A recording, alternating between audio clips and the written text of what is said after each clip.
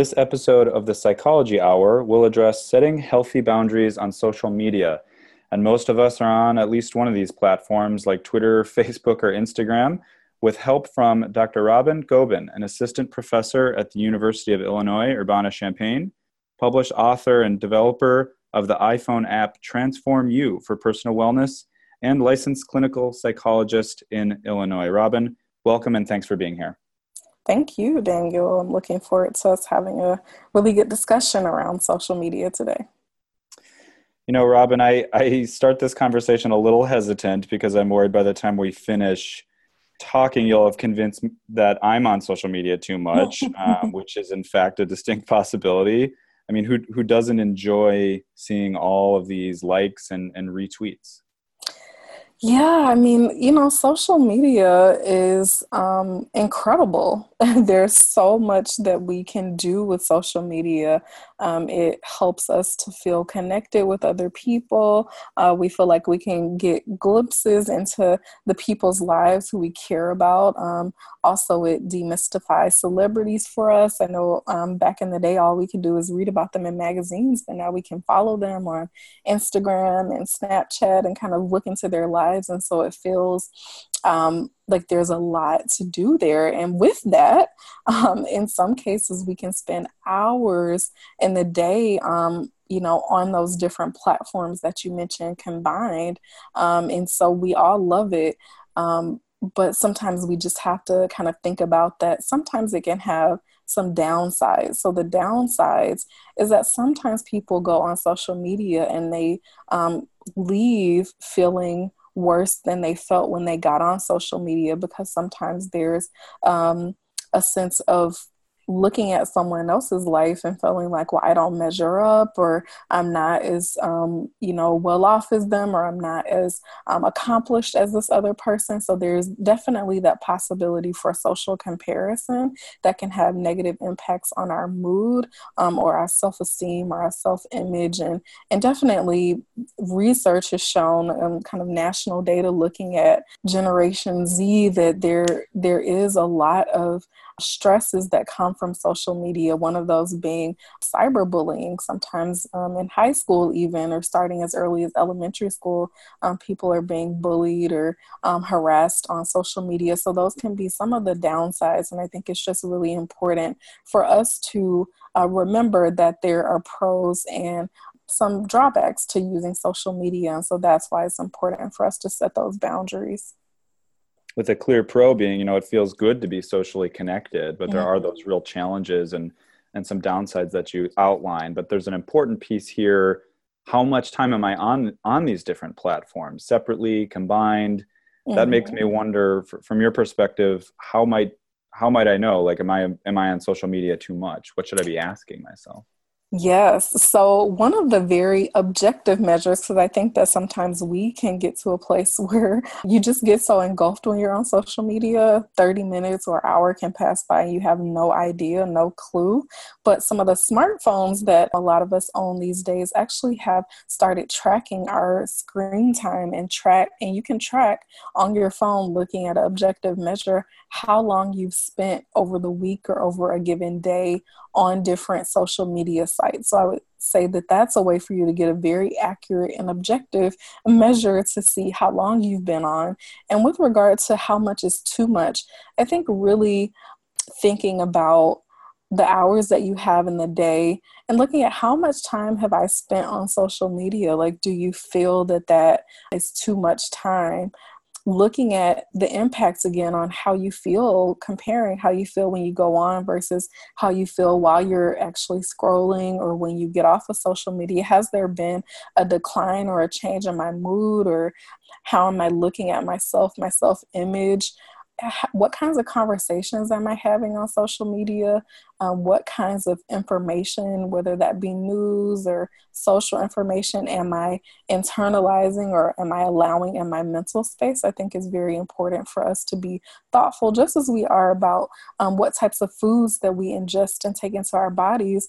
We're ingesting information when we are on social media. And so thinking about what is going to be the most healthy forms of ingestment for us when we're on social media. Are we looking at content that makes us feel threatened or makes us feel unsafe or just unhappy, and seeing if there might be space to modify the types of social media that you're consuming, or in fact lowering the amount of time that you're spending on social media.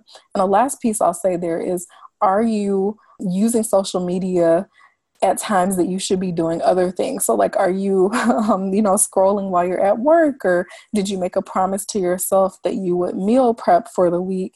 And instead of meal prepping, you're finding that you've lost that time spent on social media. So that might be an indication that you're spending too much time if you are letting go of other obligations or not fulfilling other responsibilities or promises that you've made to yourself.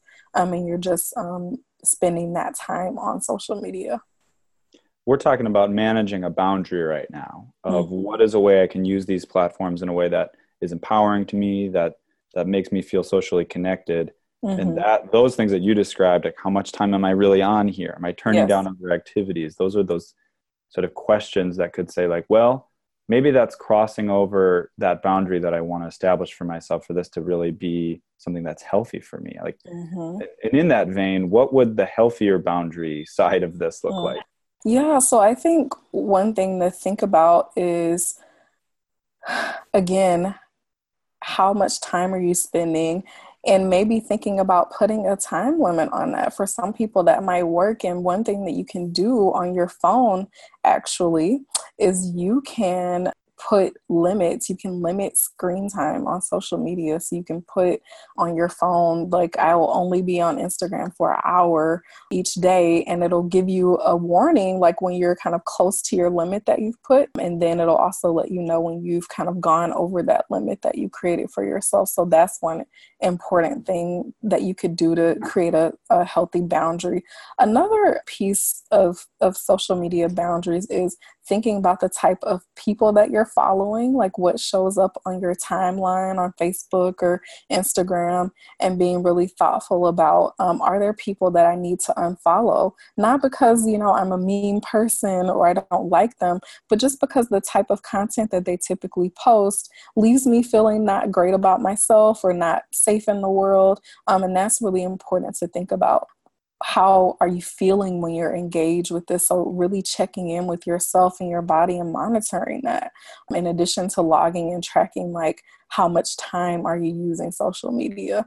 And then maybe even coming up with a buddy system where you can ask someone, I'm trying to set this limit around social media. Can you help hold me accountable and be my accountability buddy with regard to social media? That can really be useful to help you really kind of stick to this goal. Because we know when we set goals, sometimes they can be really challenging to achieve, especially when the thing that we're wanting to limit is so appealing, like social media is.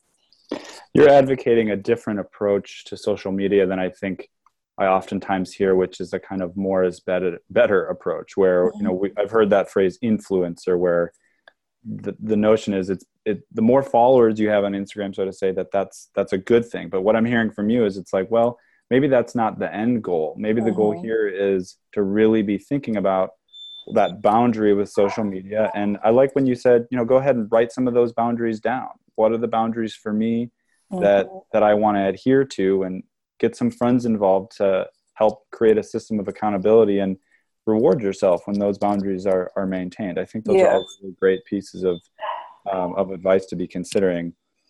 Pulling from this conversation, I can just hear, it seems reasonable that people might be wondering if their own social media use is then in fact problematic, and if that's then influencing their mood. I mean, is that type of a question something that is a valid reason to go speak with, say, a health service psychologist like yourself?